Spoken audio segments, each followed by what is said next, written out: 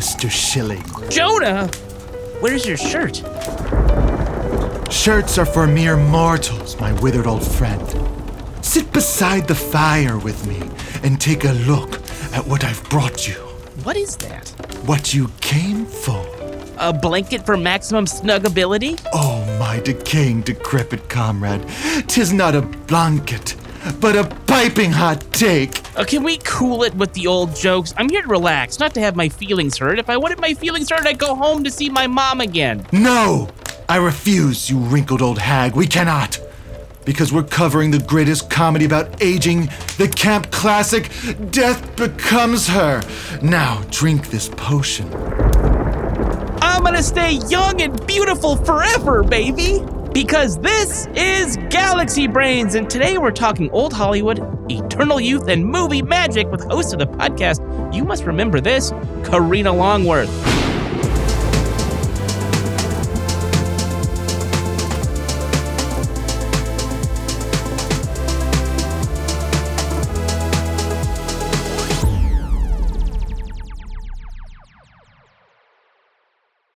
When you need mealtime inspiration, it's worth shopping Kroger, where you'll find over 30,000 mouth-watering choices that excite your inner foodie. And no matter what tasty choice you make, you'll enjoy our everyday low prices, plus extra ways to save, like digital coupons worth over $600 each week. You can also save up to $1 off per gallon at the pump with fuel points. More savings and more inspiring flavors make shopping Kroger worth it every time. Kroger, fresh for everyone. Fuel restrictions apply. Welcome to Galaxy Brains, a podcast where movies, TV, and overthinking collide. I'm Dave Schilling. And I'm Dave's jealous rival, Jonah Ray. And each week on the show, we start with the logical brain, advance to the critical brain, question everything with the interrogation brain, and of course, screw the natural law with the galaxy brain. Today, we're covering the iconic comedy Death Becomes Her and taking a stroll through the silver screen with host of the You Must Remember This podcast and old Hollywood expert, Karina Longworth. But before we sip the sweet nectar of this film, we must pregame with the hearty stew that is Logic Brain. Wow, you're all over the place with this one, Dave. I'm staying true to the spirit of the film. The tone is completely unclear. Is it? Well, let's get into it, Jonah. Okay, here we go. Death Becomes Her has a special place in the filmography of legendary director Robert Zemeckis. It was his follow-up to the two Back to the Future sequels and is sort of a return to form. Zemeckis might have made his reputation on splashy special effects adventures like Back to the Future and Romancing the Stone, but he'd also directed the pitch-black satire Used Cars starring Kurt Russell. Used Cars was, you guessed it, about used car dealers being shitty to each other. It was a box office bomb when it came out in 1980, but has become something of a cult favorite that's pretty clearly influenced the men behaving badly satires from stars like Will Ferrell and Danny McBride. Sell Hard is one of those examples. So it's only natural Zemeckis would go back to this genre the first chance he got after making Universal Pictures hundreds of millions of dollars on the Back to the Future trilogy. Zemeckis could do whatever he wanted at this point, and what he wanted to do was Death Becomes Her, an acidic comedy about two vain women, Helen and Madeline, who take a magic potion that keeps them from aging, but also prevents them from dying at all. Now a warning. Now a warning? They die for the romantic attention of Ernest, a plastic surgeon in Beverly Hills, with one big drinking problem and zero self-esteem. Death Becomes Her is a project that checked multiple boxes for Zemeckis. It had an incredible cast with Meryl Streep, Goldie Hawn, and Bruce Willis at the top of the marquee, and it combined the cynicism of used cars with the special effects wizardry of Back to the Future. But it's easy to forget that Back to the Future was also a pretty weird, dark movie when you think about it. Dude was trying not to fuck his mom. That's like kind of the big plot point of the movie. I'm trying to avoid fucking my mom. I don't know what it is. But when I kiss you, it's like I'm kissing my brother. Yes, you see the wheels turning in poor Marty McFly's head pretty often in that movie where he's like, well, she is hot. And will anybody remember this? Ooh, careful, Dave. I mean, pornography these days is nothing but the plot to Back to the Future. Oh, God, okay, sorry. If we're going to open this can of worms here, this Oedipal can of worms, maybe we should cool it a little bit and toss the logic in the trash and toss to a wee little segment we call Critical Brain. I think part of what I want to talk about is the entire filmography of Robert Zemeckis, who is one of the most influential directors of his era, certainly on my film going. But we don't talk about this movie so much in his filmography. Let's talk about what's a creepier movie. Death Becomes Her or Back to the Future, because as we pointed out in the previous segment, Back to the Future is kind of demented. It's good folly, I would say. In a weird way, it just doubles down on the old kind of thing. It's like, I can't have sex with my boss's wife, but like it amps it up to this, I can't have sex with my mom. It gives that stress of just like, this is weird and out of my element. I love it. Michael J. Fox made kind of a mini career out of playing a guy who can't have sex with someone. It's a secret to my success. He's like rising through the corporate ranks and his boss is trying to seduce him this whole movie. Very fun, very fun. A super fun movie, a movie I watched a lot as a kid, and I think has influenced my love of older women, which we don't have to get into here. Possibly. But also very similar movies of Back to the Future and Secret of My Success. The idea, it's a lot of 80s movies where making money is the thing that is the most important thing. Yeah, the whole plot of Back to the Future really revolves around whether or not Marty is going to get the Jeep at the end of the film so he can take Jennifer to go camping under the stars and snuggle and maybe finger her. What the fuck, Dave? You are horny today. I'm just saying that's what he's going to do when he takes her to the campsite. You don't know that. You don't know that. Maybe she's going to finger him. I mean, someone's getting fingered at the campsite. I'm telling you that. Sure. When they're under the stars, they got that beautiful Jeep and they're snuggled up and they got some soup in a little thermos. Yeah, they're going to put something in something. Doing nothing to save the clock tower, by the way. Yeah, they don't give a shit about the clock tower, but thank God Marty saved that piece of paper. Death Becomes Her, though, interestingly enough, is a movie about how making money and being a success ruins you completely. It's almost like the dark opposite of Back to the Future. Yes. In that it is not a movie about how capitalism and the earning of money and the amassing of goods is going to make you a better person. In reality, Helen and Madeline are miserable. And Ernest is certainly miserable. He's the most miserable character I've seen in a movie in a long time. I violated what law? In violation of every natural law that I know. You're sitting there, you're talking to me, but you're dead! Bruce Willis is so good at just being like so dopey. That's what made him so good in 12 Monkeys too, is that he's just like, he's not able to handle things. Yeah, I love Bruce Willis in 12 Monkeys because he just kind of whispers for the whole movie. May I call you James? James. Nobody ever calls me that. I promise, I'll try. I'm going to try to save the future. Bruce Willis. Like, there's just like so much whispering in that movie. And he kind of brings that back in Sixth Sense. Those are the two great Bruce Willis whispering performances. This is more of like a madcap sort of farcical, like lots of yelling and lots of fast talking. This comes at a really interesting time in Bruce Willis's career. He was at the height of his powers. Die Hard had come out. It was 4 years after the first Die Hard. So he was as big a star as he'd ever be, ever. But he plays his character that's a complete doofus. And around this time, he also is in the Bonfire of the Vanities movie, based on the Tom Wolfe book. And he, again, plays kind of like a sad sack. And this is a point where he's kind of bumping against some bombs here, because this was a success, but it wasn't a success maybe to the heights that he was expecting. And Hudson Hawk, one of his biggest bombs of all time, had come out the year before. That was like a movie that he had a lot of control in, right? Yes, he really wanted to make that a successful kind of like franchise, and not so much. But this movie, he is really great in, and it reminds you that Bruce Willis came from the comedy world, really. Like his first big performance, the thing that made everybody stand up and take notice of his work was Moonlighting, which was a light romantic comedy. This, on the other hand, nothing light about this movie and nothing romantic at all. This is basically a rom-com that completely goes off the rails because Helen and Madeline are competing over Ernest. And that's kind of a common trope in romantic comedies, is some sort of conflict or competition between two people for a romantic interest. Well, Helen and Madeline don't really seem to even like Ernest that much. He is just the bauble, the representation, physical representation of their success over the other person. Yes. So this is kind of like a fun twist on the maudlin kind of typical romantic comedy. Yeah, that's kind of what's fun about it. And that like you can kind of get that vibe, but then it's basically just said. Once, they get to the point where they make up, it's very much, it's like it has nothing to do. He just happened to be there. That's all it was about. Yeah, he was the collateral damage. The conduit. Completely. Yeah. Ernest, are you doing something funny with Madeline? Define funny. This is a gross movie. There's a lot of like physical effects, makeup effects, and that kind of thing. What did you think about the gore of the movie? Because you're our horror expert on the show. I mean, it's not terribly bloody. It's grotesque and icky, but a lot of the stuff stays on the inside. Oh, I have a hole in my stomach. Oh,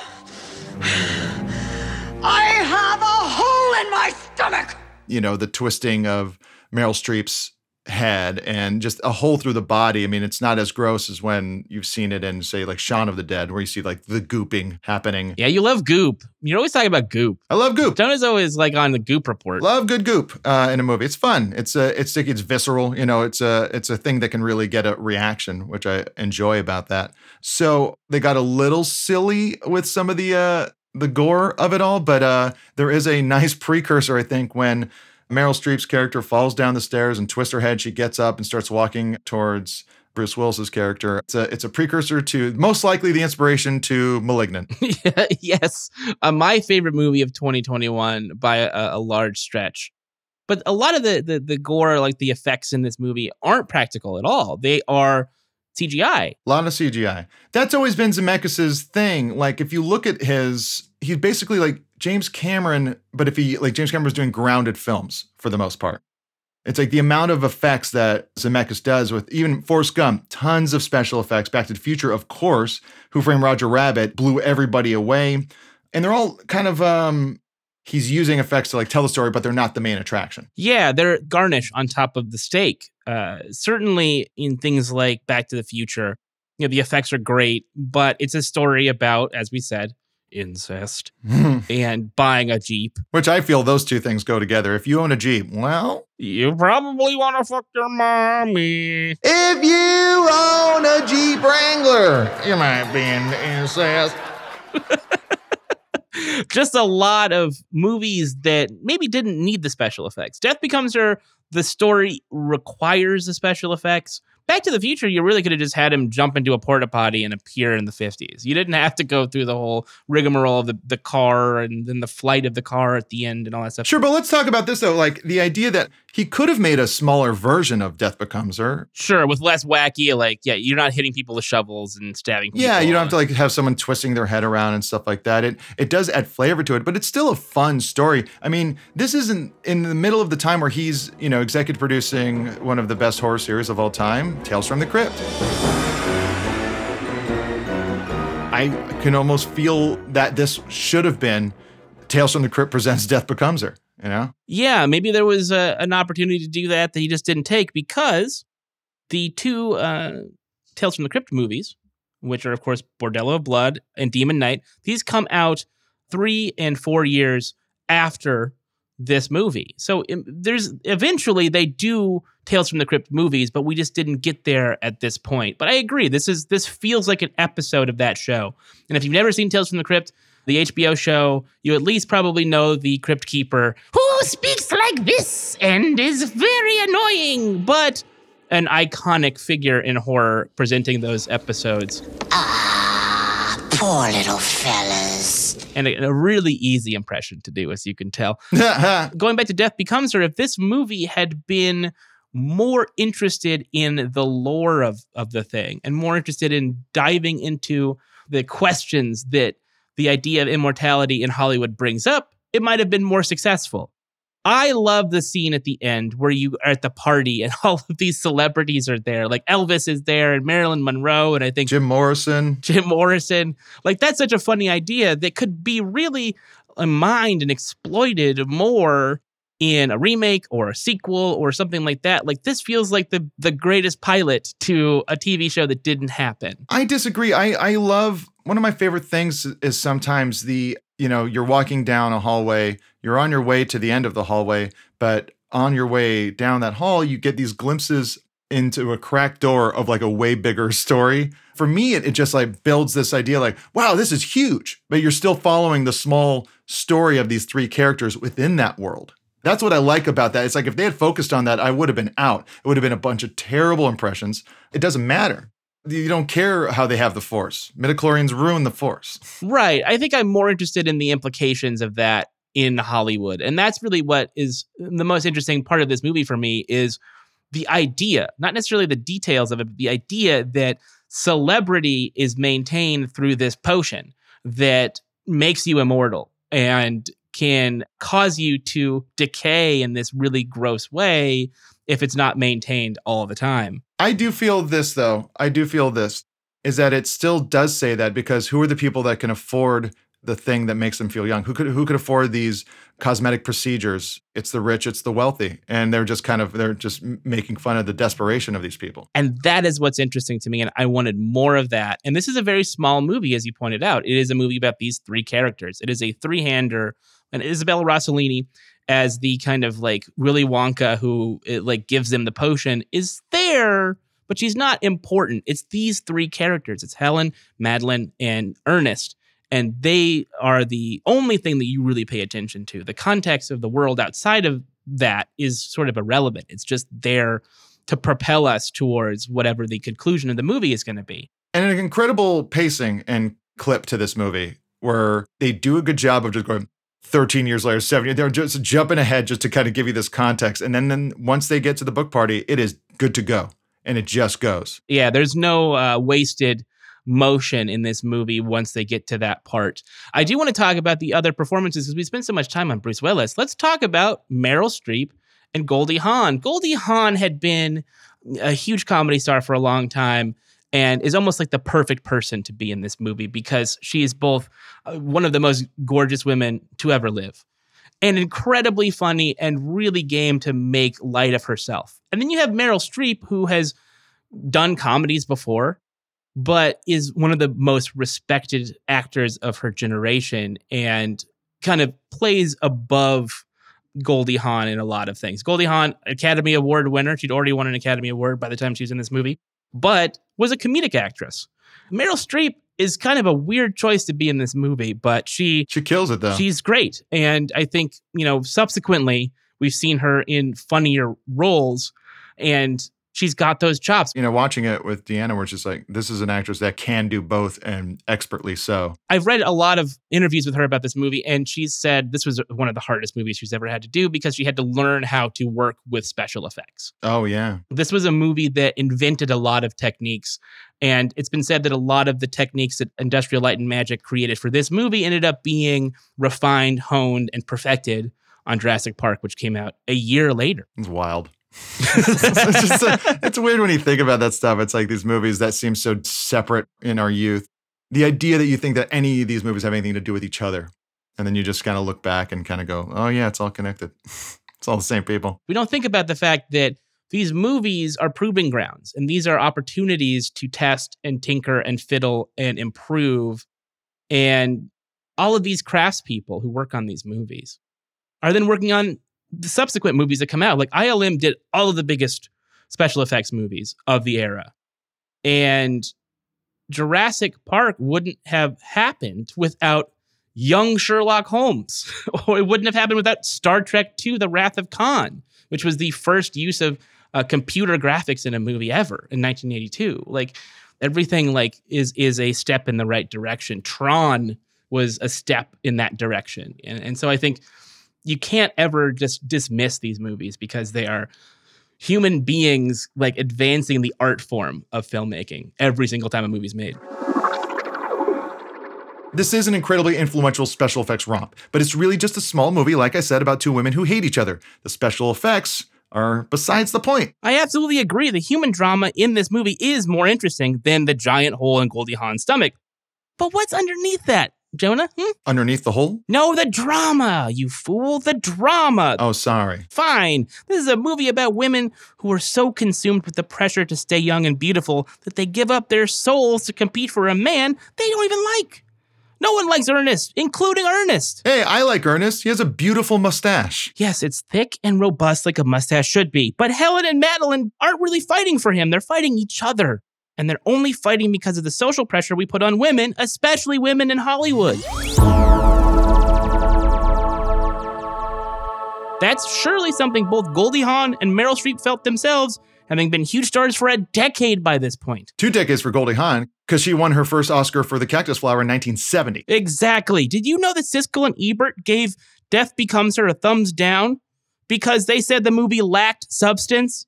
Yeah, maybe for a couple of old men in sweater vests. But Dave, you love sweater vests. I've seen your Amazon wish list. It's the perfect amount of comfort and practicality. You got a problem with that? God, Dave, why'd you just stab me with a pitchfork? Yeah, and I do it again. Take back what you said about Hold on, you should be in horrible pain right now. Did you take immortality serum when I wasn't looking? No, Dave, I'm straight edge, like CM Punk or that monkey who went viral when he broke into the IKEA. All it takes to turn back the hands of time is a healthy vegan diet and some portion control. I've been trying to tell you this for a couple of years now. So eating more broccoli will let me survive a fatal stabbing? Definitely. Here, let me show you. I'm sorry, Dave. I should have let you go on the diet for a while first. Next time. But Dave? I'm dying, dude. Please help Dave, me. Come on, stop fooling around, man. Are you okay down there, buddy? Yeah. Dave, should I go fetch your crystals? No, Jonah. Mercury's in retrograde. Oh, God. Call a doctor. A good one, too. Steady hands. Nice mustache. I'll call that doctor. I'm going to save you, buddy. But first, I got to throw to this commercial break. When we come back, we got Karina Longworth, everybody. Stick around. No clicking. No clicking. Should I burn some sage? Should I burn some sage, Dave? Yeah, maybe some sage.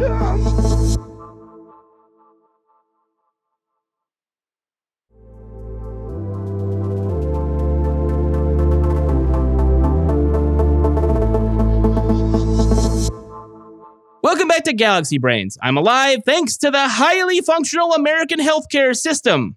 We've yet again spent a half hour mansplaining a movie about women. Kylie, why do you let us keep getting away with this? Well, I just think it's really important to give men more opportunities to fail. Wow, geez, Well, I mean, she's not wrong, Dave. Okay, enough. The point is we needed to bring on an expert to pull my head out of my ass for good. That's why we brought on the host of the Hollywood History Podcast, You Must Remember This, Karina Longworth, to tell us how Death Becomes Her was so successful at poking holes in the misogyny that permeated the classic Hollywood system. Karina, thank you so much for joining us today. Thanks for having me. Now, this is kind of like the perfect movie for us to be talking about with you because you actually wrote a book about Meryl Streep, which I think makes you the expert on this topic. Well, maybe one of them. There are many topics that you're an expert on, which is another reason. Oh, I meant maybe I'm one of the experts on this, but Well, you'll see the rest of them at the convention for Death Becomes Her next year, I'd imagine. This is a movie that I think is really kind of a timeless parody of Hollywood in general. Even though it has this kind of old Hollywood aesthetic to it, it really is a movie that speaks to problems that we still face in the world and certainly in the business. Do you think this is one of the better parodies of Hollywood, or are there other ones that you kind of think maybe are more incisive? It's really interesting that you say that because I don't see it as a movie about Hollywood. Only one character is in the industry. And I think that a lot of what it's talking about in terms of beauty standards and competition between women and the pressure to look a certain age for your entire life, I think it's talking about it in terms that anybody in any industry can understand. Yeah, I think the reason why I feel that way is because, one, the setting, and two, the way in which the status that these people have is defined by looks. That's certainly, like you said, true of a lot of different industries, but I always equate that most with industries that are image focused. And even being a writer, there's a certain amount of image that you have to project. And, even though this is not 100% about Hollywood, there's the scene at the end with all of the celebrities who have been taking this serum for decades, if it's James Dean or if it's Jim Morrison, Marilyn Monroe, et cetera, et cetera. So that's kind of where I was thinking about this stuff. But I understand what you're saying. I understand that this is kind of a problem that is just a human problem. Well, I think that, the fact that the character played by Goldie Hawn, is not a television writer or a movie writer. She writes books. And I think that what the movie is saying is that somebody in that position really shouldn't have to have such rigorous beauty standards. But, if this movie is a parody of Hollywood, it is so in the sense that what it's saying is that Hollywood convinces us that we all need to look like this and we all need to aspire to this level of perfection. Yeah, well, let's talk about Meryl Streep and her career specifically, because I feel like this is kind of an outlier in some ways in her career and also kind of a peek into what she was going to be doing going forward. Obviously, she'd done comedies before, Defending Your Life being one of my favorite comedies that she's ever been in or just in general. But what was going on with Meryl's career at this time, and why do you think she picked a movie like this, which was a special effects romp, and she hadn't really done special effects so much at that point in her career? Yeah, this was a period of transition for Meryl Streep. She had basically become very famous very fast, winning Oscars for two of her very early movies, Sophie's Choice and Kramer versus Kramer. She had been really right away appreciated as this very, very, very serious actress who was only in very serious movies. And during the late 80s, early 90s, she did take this kind of transition where she did a few comedies. She made this and Defending Your Life and also She-Devil. And this movie and She-Devil, I think, have a few things in common. This is, really kind of the classy version of a lot of the things that are being discussed in a much more farcical, much more kind of base and grotesque way in She-Devil.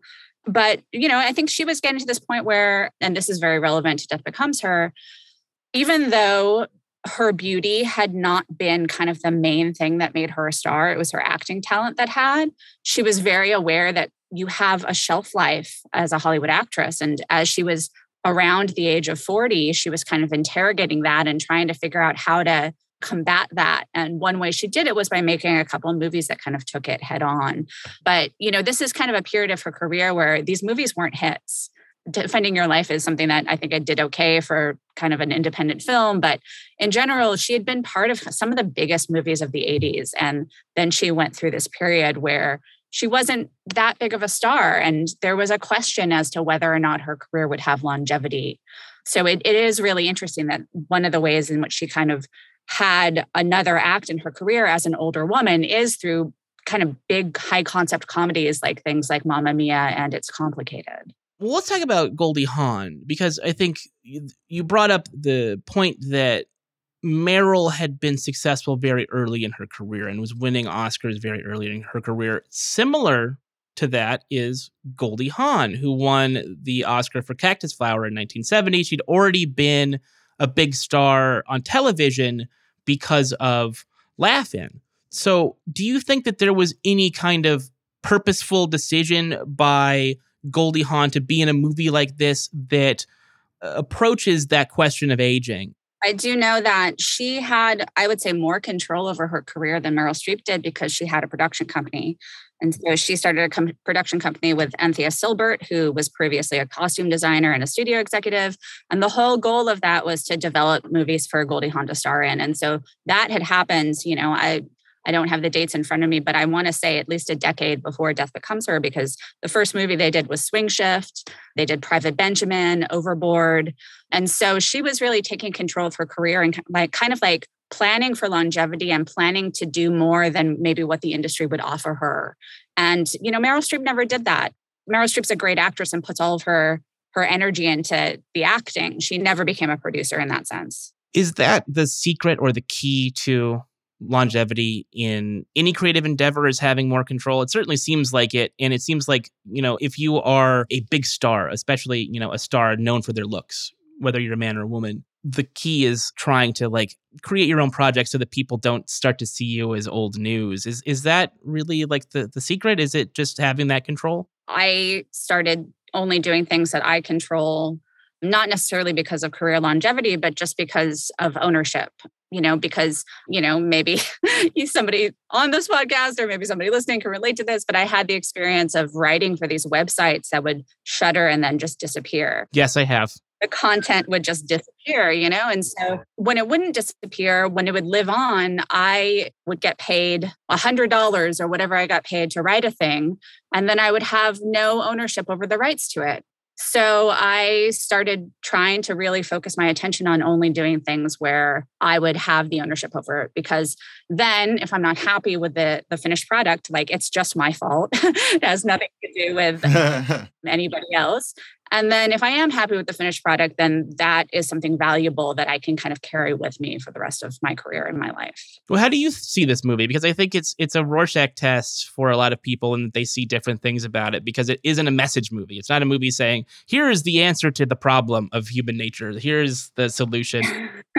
It's more about like, here's these grotesque characters and we want to see them kind of fight. Like, what do you think this movie is saying, if it's saying anything? And why do you think it's stood the test of time despite not being a huge box office blockbuster, like you said? I go kind of back and forth between opinions about this movie. I think generally it's really something worth watching, especially because of the state of special effects that are on display. It's kind of this transitional moment between practical effects and digital effects. And it's a moment at which I think they kind of dialed in both to work together in a really interesting way. And so I think it maybe has more appeal than a movie that's generally about two women from this era would have otherwise.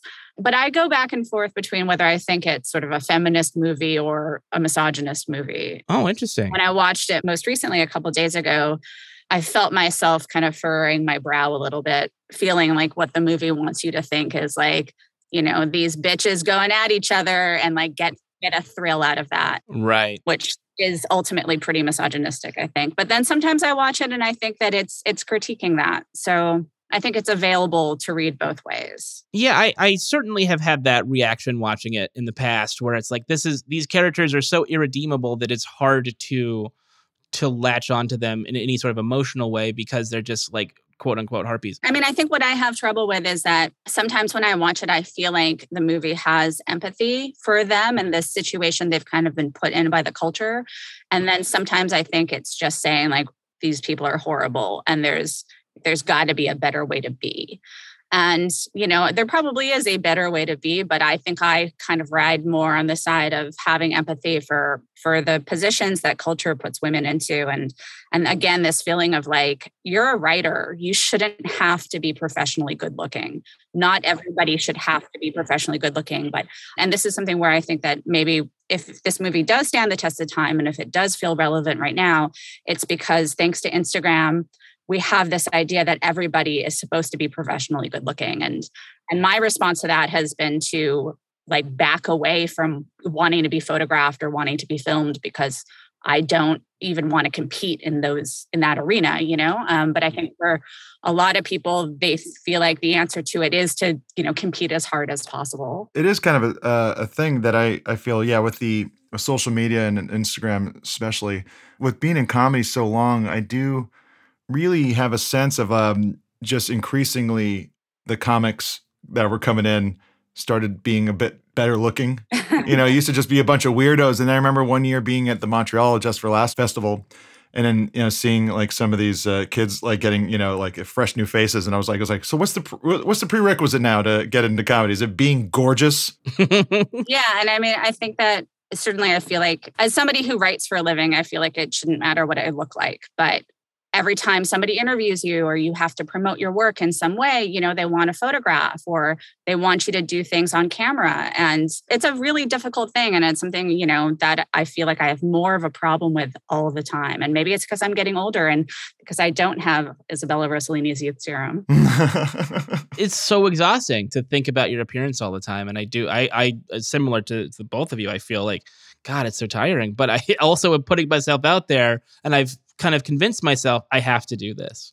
And nobody told me I had to. I kind of just felt the pressure of like, oh, okay, if I'm going to be successful in media and entertainment, I have to be a public figure and I have to show my face all the time and take pictures of myself and be more vain. And that is exhausting. A lot of people, since I've recently lost weight, they ask, it's like, oh, like, what'd you do? What made you do it? And stuff like that. And I told him, I was like, well, one of my closest friends literally became a Marvel superhero, and it feels weird being next to him now. Yeah. And we go on a walk and I get tired. I knew Kumail before he transformed his body. Yeah. And it is really interesting to have him sort of speak in the media about that whole process. It really is interesting how just getting one job can kind of change your whole relationship to the way you look. Yeah, that's wild. He said, multiple times it wasn't easy to get that response from people. You would think, oh, changing your appearance and being in better shape will make you feel better about yourself. And he said before, it didn't always make me feel good. And that's scary. Like if you'd make this kind of what we think of as a positive change in your life, and people are like, why did you do that? Jonah Hill has talked about it too, about his body image issues and feeling kind of weird about putting himself out there and losing weight and all of that stuff.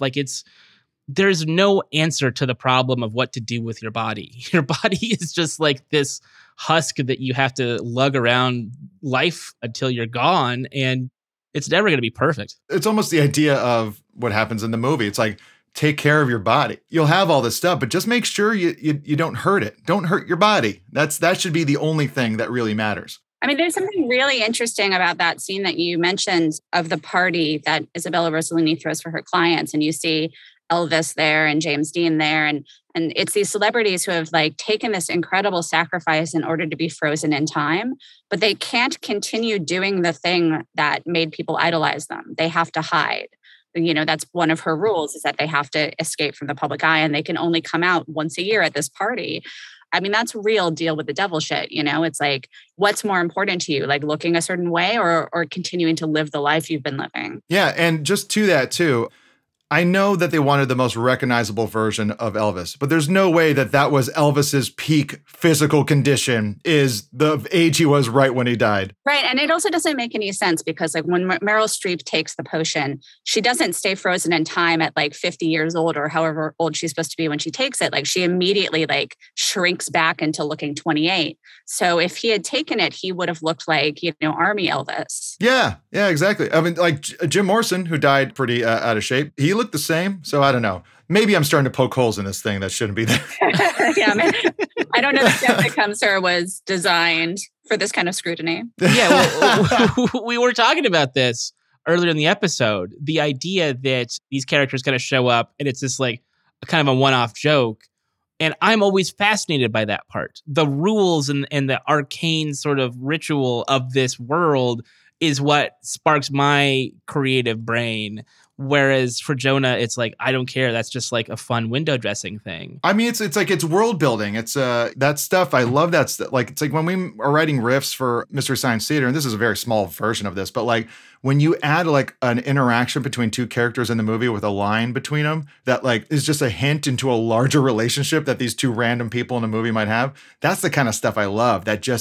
That little corner of your eye world building stuff. Yeah. I just want to dig into it more. And I feel because they didn't answer those questions that you're bringing up, Jonah, it was clear that was just well, would it be funny if all of these celebrities were there? Let's talk about the end of the movie, because this is an interesting question, what the ending of this movie is going to be. Because there is an original ending where Bruce Willis's character goes off with Tracy Ullman, who's a bartender, and they have a happy life. And then there is the ending that we got in the theater, which is that he dies 37 years later. They go to his funeral, and they just kind of are these bickering characters who just live this life of decay together and have no friends, presumably, and are just miserable. Would you have liked this movie better if it had a happy ending, or do you think this was the right choice? Yeah, I don't think that you come to this movie looking for Bruce Willis's character to have a happy ending. So, and in a way he does anyway, because he gets away from these two women. But, I think for the sort of terms that the movie sets of what it's about, the ultimate punishment for both of these women is that they have to live together in eternity. And so I think the movie ultimately thinks that we're going to be excited to see them get punished. And that's again is why it's hard for me to 100% embrace it as a satire to sort of good feminist ends. because I do think it takes too much pleasure out of seeing them punished. But yeah, I do think it's a better ending for the movie than the one that involved Tracy Ullman, even though I love Tracy Ullman. They both feel like happy endings for, Bruce Willis's character. You just kind of don't get to see the process of him having a happy life. Who knows if that didn't already happen, that he didn't meet up with Tracy Ullman and that's, who was throwing the funeral. I do like it because it is always nice when those side characters in A Tales from the Crypt like have a happy ending and then the people you've been following the whole time don't. It's like, that's like I said before, that's how I look at this movie, as like just a great, fun Tales from the Crypt episode. Yeah, it has that morality play element to it, which we talked about before. And that's why I think, Karina, your analysis of this movie is probably pretty spot on, is that it's so caustic in the way that those Tales from the Crypt episodes were, and so kind of cynical. There's not really empowerment there.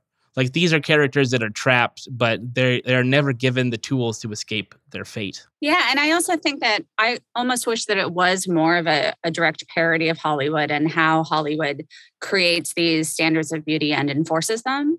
Like, maybe that's in the ether of the movie, but it's not something we see.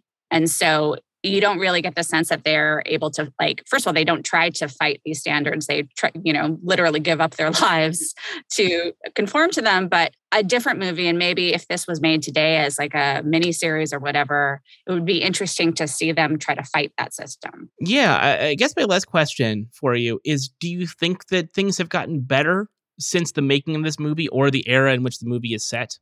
Well, I think that there are different kinds of beauty that are sort of in the mainstream. Certainly, our standards of beauty are less white than they were in 1990, in the late 20th century. Certainly, there are a few more body types that are considered beautiful or sexy. But I think that this problem that I was talking about earlier in terms of the way Instagram projects a version of the world has actually made a lot of things worse, because now there's no sense of reality that you can kind of go back to. Everything feels very manipulated and artificial. And, in terms of this movie, I just don't think we see any kind of aging process in popular culture or in visual media at all anymore.